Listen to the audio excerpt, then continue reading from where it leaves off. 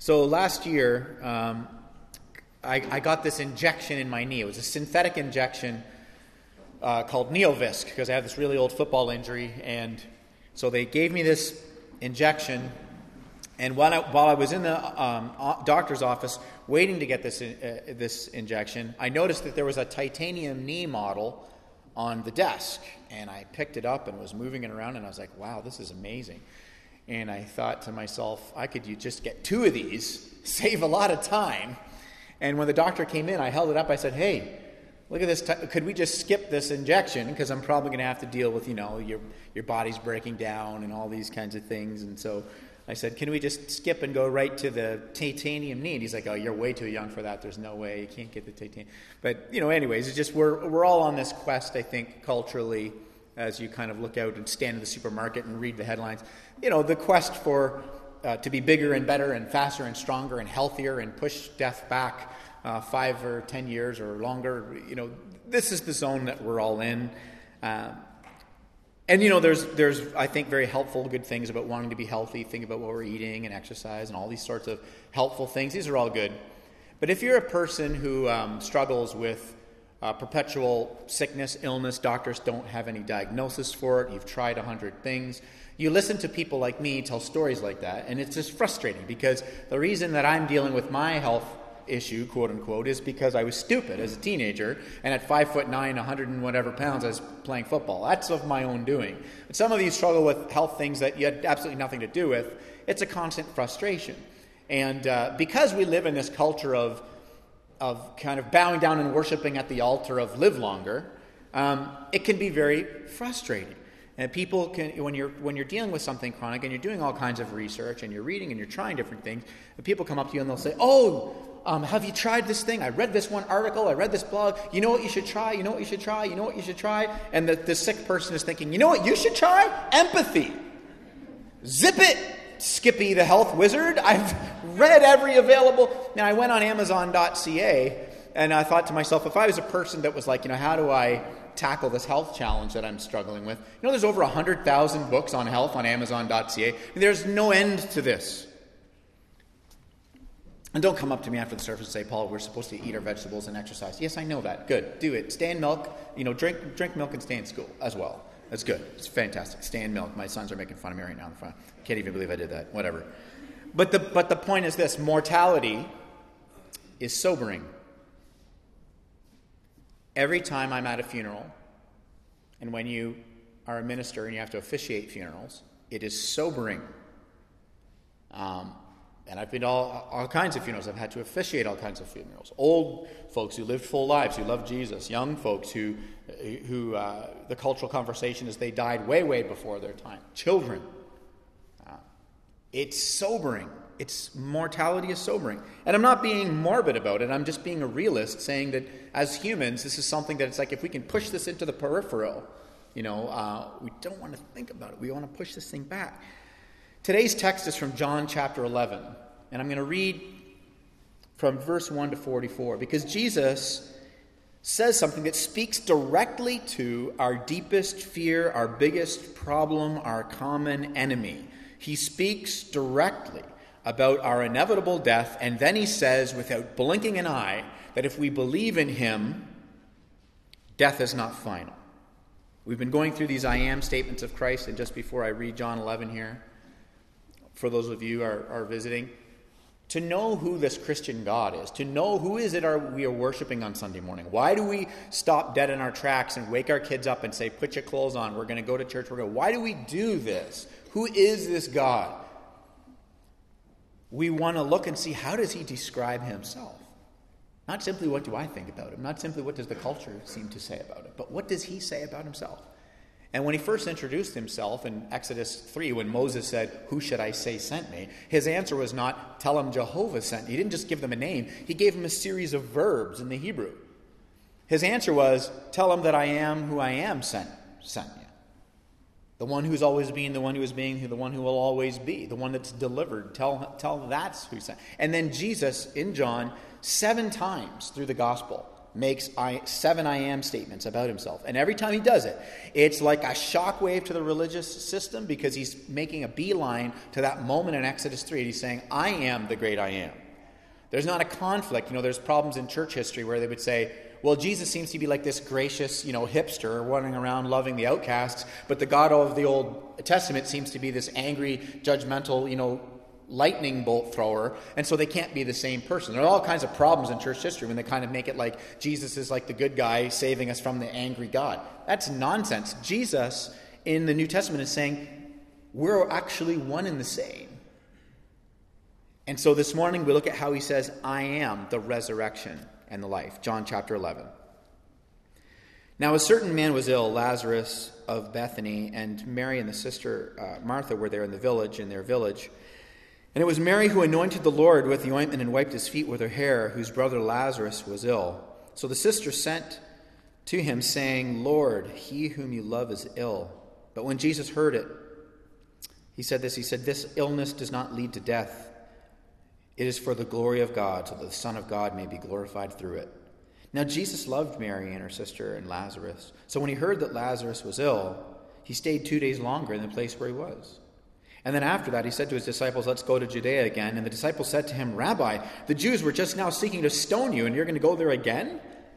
And Jesus answered, are there not 12 hours in the day? If anyone walks in the light of this world, of the day, he does not stumble, because he sees the light of this world. But if anyone walks in the night, he stumbles, because the light is not in him. And after these sayings, he said to them, our friend Lazarus has fallen asleep, but I go to awaken him. And the disciples said to him, Lord, if he's fallen asleep, he'll recover. Now Jesus had spoken of his death, but they thought that he meant that he was taking rest in sleep. Then Jesus told them plainly, Lazarus has died, and for your sake, I'm glad that I was not there, so that you may believe. But let us go to him. So Thomas, called the twin, said to his fellow disciples, let us also go, that we may die with him. And when Jesus came, he found Lazarus already in the tomb 4 days. And Bethany was near Jerusalem, about 2 miles off, and many of the Jews had come to Mary and Martha to console them concerning their brother. So when Martha heard that Jesus was coming, she went and she met him, and Mary remained seated in the house. Martha said to Jesus, Lord, if you had been here, my brother would not have died. But even now I know that whatever you ask from God, God will give you. And Jesus said to her, your brother will rise again. Martha said to him, I know that he will rise again in the resurrection on the last day. Jesus said to her, I am the resurrection and the life. Whoever believes in me, though he die, yet shall he live. And everyone who lives and believes in me shall never die. Do you believe this? And she said to him, yes, Lord, I believe that you are the Christ, the Son of God, who's coming into the world. And when she had said this, she went and called her sister Mary, saying in private, the teacher is here, and he's calling for you. And when she heard it, she rose quickly, and she went to him. Now Jesus had not yet come into the village, but was still in the place where Martha had met him. And then the Jews who were with her in the house, consoling her, when they saw Mary rise quickly and go out, they followed her, supposing that she was going to the tomb to weep there. And now when Mary came to where Jesus was, she saw him, and she fell at his feet, saying to him, Lord, if you had been here, my brother would not have died. And when Jesus saw her weeping, and the Jews who had come with her also weeping, he was deeply moved in his spirit, and he was greatly troubled. And he said, where have you laid him? But they said to him, Lord, come and see. Jesus wept. So the Jews said, see how he loved him? But some of them said, could not he who opened the eyes of the blind man also have kept this man from dying? Then Jesus, deeply moved again, came to the tomb. It was a cave, and a stone lay against it. And Jesus said, take away the stone. Martha, the sister of the dead man, said to him, Lord, by this time there will be an odor, for he has been dead for 4 days. And Jesus said to her, did I not tell you that if you believed, you would see the glory of God? So they took away the stone. And Jesus lifted up his eyes, and he said, Father, I thank you that you have heard me. I knew that you always hear me. But I said this on account of people standing around, that they may believe that you sent me. And when he had said these things, he cried out with a loud voice, Lazarus, come out! And the man who died came out, and his hands and his feet were bound with linen strips, and his face wrapped with a cloth. And Jesus said to them, unbind him and let him go. This is God's word. Now, at the end of John's gospel, he says in chapter 20 very plainly why he wrote all these things down. He says, and I quote, that you might believe in Jesus Christ, the Son of God, and that believing in him you might have life in his name. And there in verse 4 there that we just read, Jesus said something that warrants a second look. It warrants a pause. Because what he said was this sign, this miracle of raising Lazarus was not about Lazarus. He explicitly said that. And ultimately what's going on here is Jesus is constantly doing specific, intentional, miraculous signs to draw our gaze to where those signs are pointing and then marinate in the implications. Here's today's sermon in a sentence. Jesus said, I'm the resurrection and the life. Whoever believes in me, though he die, yet shall he live. Now, this thing starts out in verses 7 through 10. The disciples are actually afraid to go because earlier, 2 chapters earlier, Jesus healed a blind man, and the Pharisees' response to this is, hey, let's stone this guy. So they don't want to go. And they're like, we're afraid for our lives. So Jesus' response is, let's go in broad daylight. Right? Why would he do that? Jesus sticks with this theme of light and dark, lightness and darkness, which continues through John. He says, no, we're going to go to Lazarus, and we're going to go in broad daylight. And Jesus is provoking some insight in what he says to the disciples there, because he does this thing about why we stumble around in darkness. And the prevailing idea at the time about why you would stumble around in darkness, and the prevailing idea today about why the world would stumble around in darkness, is because there's darkness all around us. Right? Society's bad, culture's bad, everything's dark.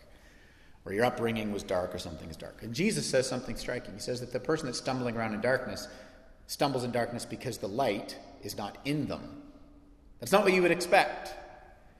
Jesus, we don't want to go to Lazarus. We're afraid for our lives. And then Jesus goes into this teaching on light and darkness. And he says, yeah, those that are stumbling around in the darkness, the problem is there's not a light inside them to guide them. But the prevailing idea, then and now, is that there might be darkness all around you, but there's this guiding light inside you. And so Jesus is like, I'm actually the light. The guidance, the salvation that you need is not inside you, it's outside you. And so I'm going to literally go and raise the dead, to put an exclamation point on like how true that is. And I want you to marinate in the implications of this as these fragile humans where mortality and your health, and this text that's specifically about death that makes us kind of uncomfortable. Jesus is like, I'm going to go right into your biggest problem. And I'm going to shine a beautiful light that permeates your biggest problem to give you hope in your biggest problem. And so Jesus makes this statement, and he says that the light is essentially not inside them, it's outside them, and of course he's pointing to himself that he is that light. But so that was unexpected, but then it gets even more unexpected. And he says in verse 15, as it goes on, he loves Mary, he loves Martha, and he loves Lazarus. They're very close to him, and if you do a little bit of historical study, you'll discover that that family was a bit of an oasis for Jesus. So as hostility kept rising, and it went from who is this guy, to let's stone him, right? 2 chapters earlier, going to be with Lazarus and Mary and Martha was like a bit of an oasis for Jesus. So when he hears that Lazarus is dying, he says in verse 15 to the disciples, I'm glad I wasn't there. Is Jesus cold and heartless? He says, I'm glad I wasn't there for your sake, because you guys need to believe something. In fact, everybody needs to believe something. In fact, what you need to believe is so liberating, that so permeates the suffering and the frustration and the trials of your life. It's so important. I'm actually glad I wasn't there. He says that. It's unbelievable. And so then there's this interesting response from Thomas in particular. And we're all kind of Thomas. I'm so glad for Thomas. Because Jesus is they're like, Jesus, we can't go. We're going to die. Yeah, we're going to go. And we're going to go in broad daylight. And Thomas goes, okay, let's go with him, so that we'll die. Does he catch that? He doesn't say, as the theological, modern, I'm using the word theological loosely, as the modern day faith gurus would have us believe, that what Thomas should have said was, let's go with Jesus because he said it and that settles it. The end. Everything Jesus says, I believe, hook, line, and sinker. I don't struggle with any doubts. He said it, we're going to go. Notice Thomas's response. Let's go with him so we can die with him. That's all of us. There's faith there, there's belief there, and then there's also simultaneously with that belief, there's a struggle to believe. Let's go with him because after all, he is Christ, and where else are we going to go in life? We're going to follow Jesus for sure. So Jesus, I trust you, but I also don't see where you're going. I'm going to go with you, but I'm probably going to die. This is Thomas. Do you see this tension? And I'll tell you why this is so striking to me is that because all of us as Christians and our children, as we struggle with moments and seasons of doubt, moments of seasons of, I don't really know, God, what's going on in my life or where you are in my life. I don't know what to kind of do with this. I'm struggling to believe. I believe in who you are, but I don't know where you are. We all have those moments. Our children have those moments. We're all kind of like Thomas. But if in your body, to stay with this theme of health here, which seems to be, this passage goes text life and death stuff. If you don't have any antibodies, the first thing that comes along knocks you out. You have to have antibodies. And if you have faith with no antibodies, there's no struggle. There's no, what do I do? How do I wrestle with this? Jesus, I believe, help my unbelief. Like without that struggle and that tension and working through the struggle, then the first crisis that comes along, the first argument that comes along, the first seeming apparent contradiction that comes along, it just knocks us out. And so we don't want to be an inclusive, insular Christian community where we're so afraid of any sort of challenge to faith and struggle that let's make sure that we just kind of get in a holy huddle and stay in there and raise our kids in the holy huddle and live in the holy huddle and educate them in the holy huddle and make sure nobody goes outside the holy huddle, because if they do, something might challenge their faith. And then when they get out there, it's all going to be over. Look at Thomas. Let's go with him. Let's follow Jesus. We're going to follow Jesus. I mean, who else are you going to follow? We're going to follow him, but we're probably going to die. That's all of us at some point. And so Jesus in his great grace, that's why you and I celebrate on Sunday mornings, that God's goodness towards us is not contingent on our Thomas-like faith, but on the perfection of our Savior, the faithfulness of our Savior. So it's interesting. And perhaps you're here and you say, well, you see, now that's why I struggle to believe Christian faith. That's why I'm a person of science, because I need to have airtight, belief about things before I can believe them. But I suppose what I would encourage you, what I would provoke you to consider is that science, by its own definition, is an observable, repeatable process. And so there are a lot of things that you have embraced and you live by that are neither observable nor repeatable. In fact, in and of themselves, they're not necessarily scientific. You can't put your soul or your memories or your thoughts or your passions under a microscope, but all those things are very real. So I would provoke you to consider, if you are here and you'd say, well, yeah, I'm a person of science, and this doubt thing is why I can't believe in Jesus. I suppose I'd encourage you to consider that there's actually a great number of quote-unquote things that you have faith about, and that science isn't something that's exclusive to those of non-faith, but that those of us who ascribe to Jesus Christ, our faith has, that there's a reason, and that it is reasonable to believe in the resurrection, and that it is reasonable to place our faith in God because we simply humbly admit there's a lot that we don't understand. And so I'd encourage you, if you're in that journey, to consider those things. I think that if you look at some scientists who are like a Francis Collins, the man who's the head of the Genome Project, brilliant scientists who have actually, through the process of science, become very, very humble because they recognize the more that I know, the more that I actually don't know about the universe. And I seem to be looking at these genomes, and it's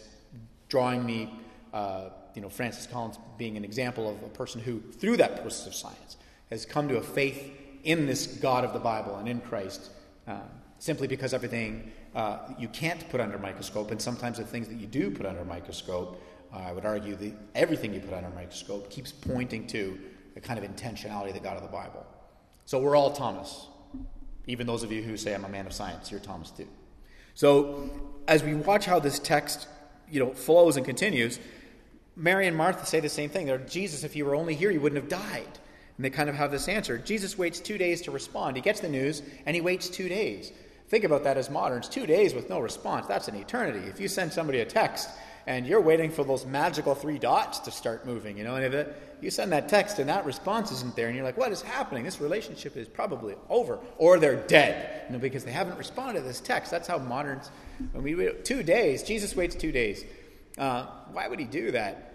Well, one thing that's interesting historically is that if you look at some of the homiletic commentaries on ancient texts, like the book of Leviticus, there was a belief in the ancient world. There was a mystic idea in the ancient world that if a person died,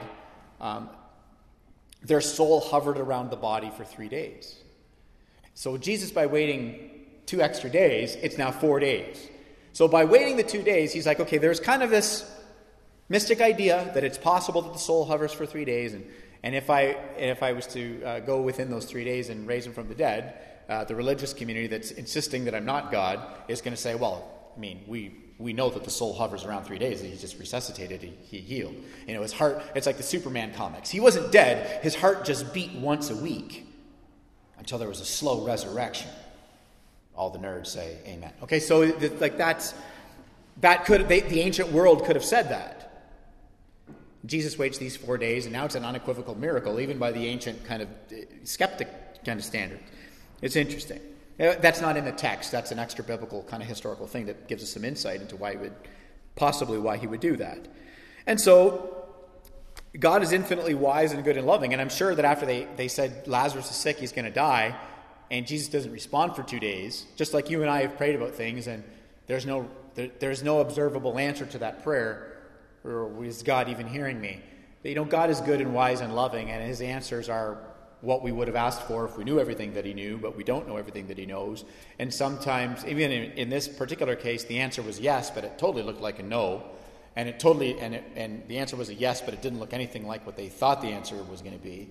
And so there's a great rest for us in our smallness as we come to God's greatness in our prayer, that even when we come to him with prayers, and that in his loving wisdom he answers them perfectly, even if they don't remotely resemble what we asked for.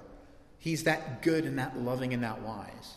And so we find this incredible, emotional, outburst. They're like, if you'd have been here, he wouldn't have died. And then Jesus says, hey, he's going to rise again. And Martha says, yeah, I believe he's going to rise again in the resurrection. And then Jesus says something else interesting, because he's like, I'm not just the person that has access to those things. I'm not just the person who can give those things. I am those things. That's a pretty bold claim. Every other religious leader in history is like, this is the way to salvation or success or peace or tranquility or Zen. Like, this is the way. And Jesus is over and over and over. I'm not just like some channel. Yeah, he will rise again, but not the way you think, Martha. I am the resurrection. This is how he talks about himself. It's incredible. He says, whoever believes in me, though he dies, yet will he live. And whoever lives and believes in me will never die. Do you believe this? That provoking question that he asks. And so the reason, of course, that he does this miracle is he wants everybody to look where the sign is pointing. Where is this sign pointing? Where is the raised Lazarus? What is that? What are the implications of that? Right? What was Jesus' goal? His goal wasn't to raise one man from death. The whole reason we have this passage was that he would raise everyone who believes in him from death. Lazarus died again. But those of us who place our faith in Christ alone, apart from our works, we don't die twice. Death is not final. Lazarus was raised, and then he lived, and then he died. So Jesus' goal wasn't a temporary, so we don't get hung up in the sign. We got to get hung up on where the sign is pointing, the implications of that. All of us who have our fragile challenges of being a human on planet Earth. And so when Jesus comes to this, he's weeping. Now think about that for a moment. It uses words like he was troubled and he was greatly moved in his spirit. That very famous verse, Jesus wept. I'm going to get to that in a minute. What's going on? Why all of this emotion if he's just going to raise him? If we just know that he's minutes away from raising him, then where's all this emotion coming from? First of all, when Jesus saw that everybody's weeping, I'm going to give you, because there's two different words in the Greek, so I'm going to give them to you because it's important.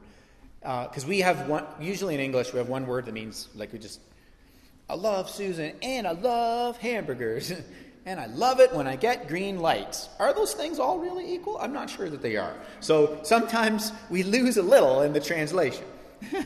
And so Jesus is weeping, and the first word that we get is the Greek word enabramansato, which means, when he's weeping, it means, this is wild, to snort with indifference and, with indignation and anger.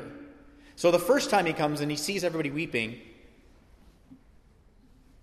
Jesus is so angry and indignant at death and darkness, he snorts with anger. You do this. When something really strikes you, like suddenly, unexpectedly, and you go, oh, oh. Right? You all have a version of that, don't you? Of snorting. Like a cartoon bull with a ring in its nose and the little cloud puffs coming out of the nostrils. You all have moments about certain things that make you all snort. It's wild phrasing. I can imagine the English translators like working through, and Sato. Jesus snorted. Jesus indignantly snorted. Okay, yeah, he indignantly snorted, but it was, he was crying as well, which is also faithful too. So we're just going to say weeping. So it's a faithful translation. I'm just giving you the graphic novel version, okay? Because that's the first weeping. He's so angry at death. You understand? How many of you have been angry at a funeral before? You're angry, your loved one is sick, they're not recovered, and you're angry about it. And what do Christians do? We're angry about it, and then we get angry at God about it. Of course we do. God's used to us getting angry at him. His children have been angry at him since the beginning. He's so gracious, his patience is unfathoming. But he's angry about it. What we need to know is God is angry about it. He's angry about it in a way, okay? People are like, I just can't believe in a God who would let somebody die of cancer. You want to know how mad God is about cancer? He left heaven, and then he came down to earth, and he was born in a chunk of rock that had animal food in it. And then he walked around and he suffered all his days as one under the law. And then he allowed all the sinners to beat him and strip him, and he lived... He came and he did all that, and he hung on a cross and he died. That's how much he hates cancer. He's like, how do I rectify this?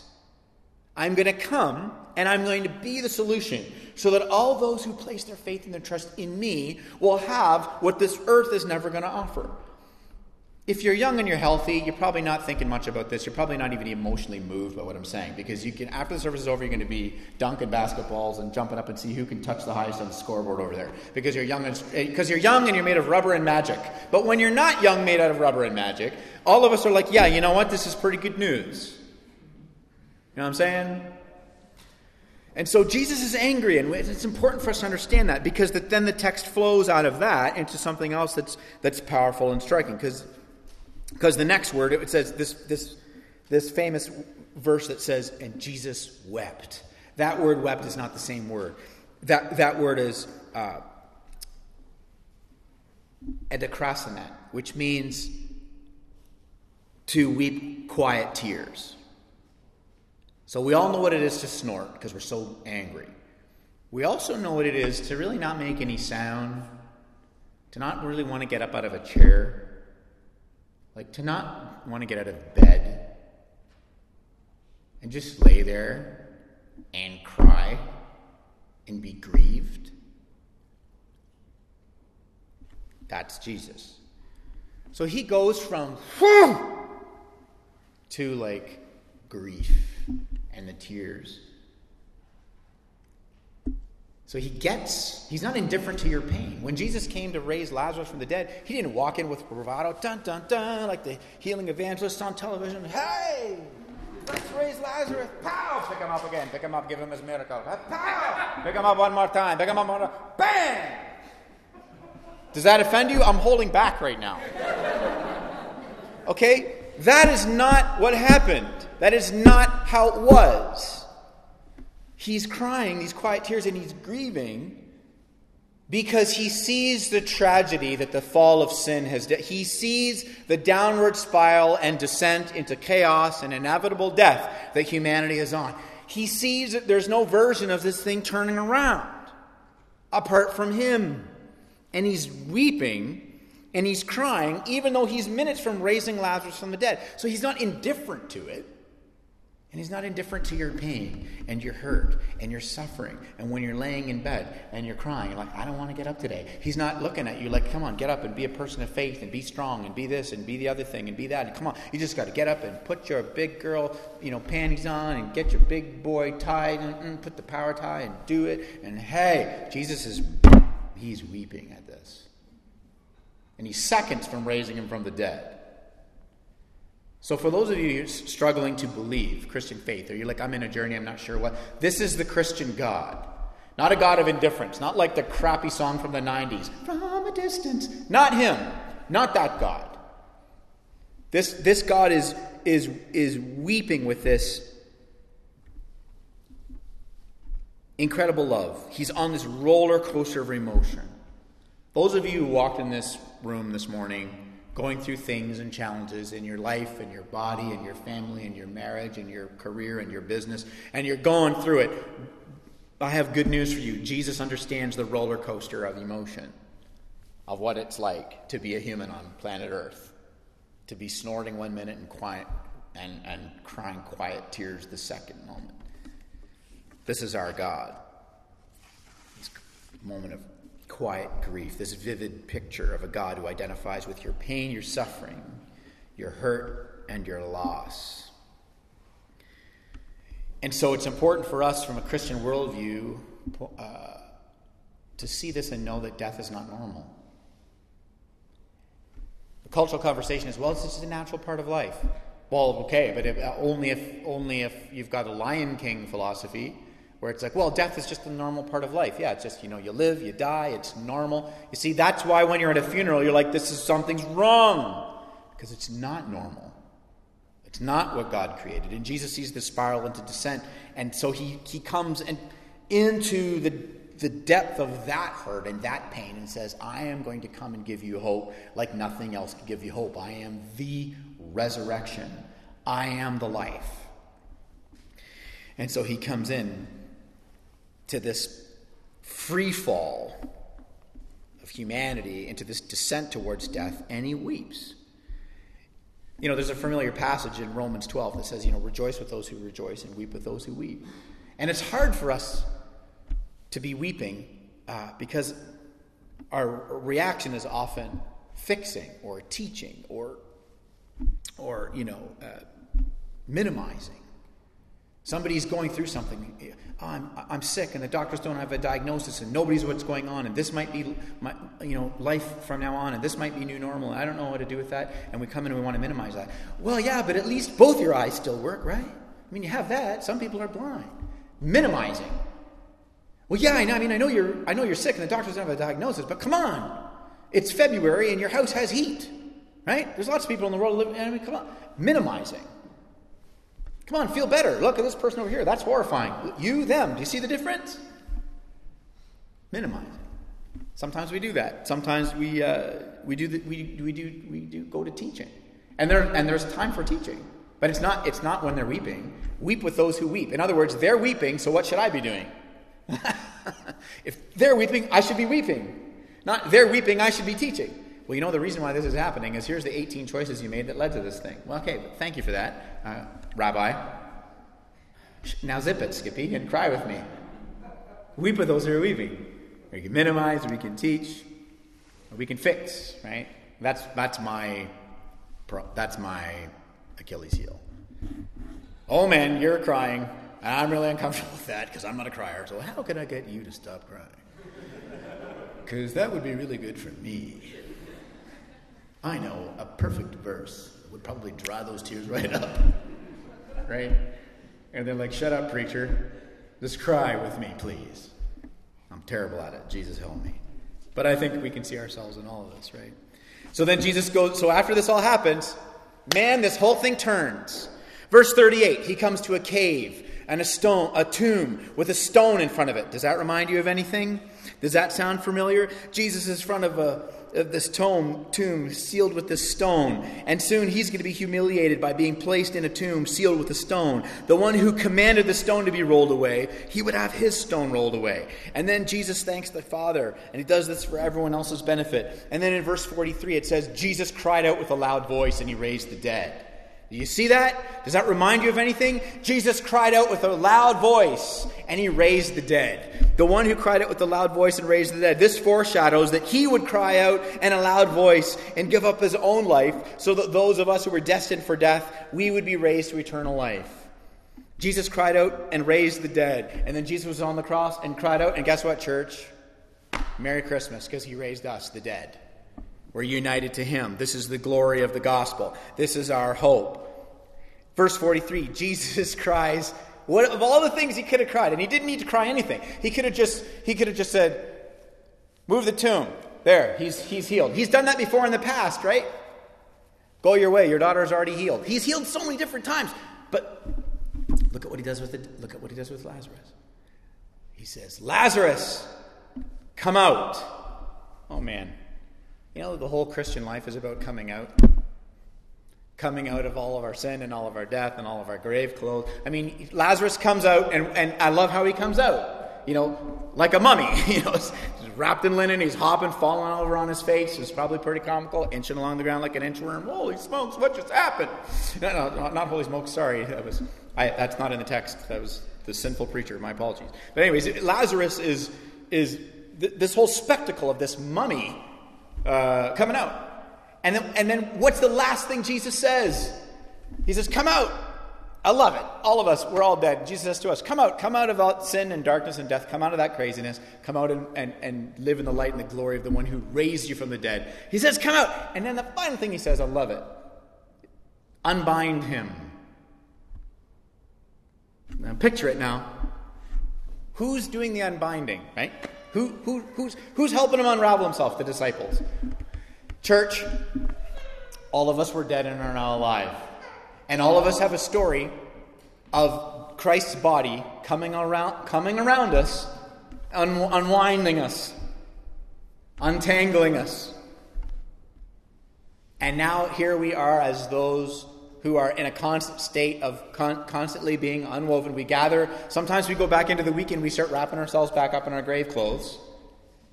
Oh, Jesus is amazing. But then on Monday we're bowing down and worshiping the altar at the altar of capitalism, or the altar of sex, or it doesn't matter. Name the altar.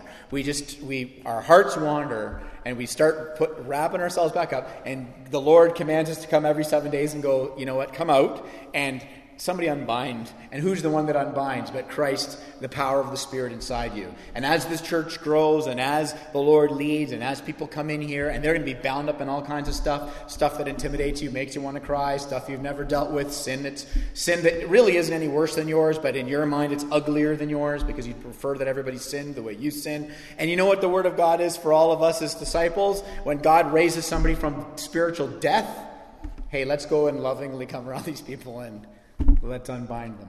Let's be a part of this glorious redemptive process, that Christ is the one who does the saving. Christ is the one who does the raising. He does all the heavy lifting. The gospel of his grace does all the work, and we just lovingly come along and help people, lovingly unravel them with hearts that are very empathetic, because we know that we're still being unraveled.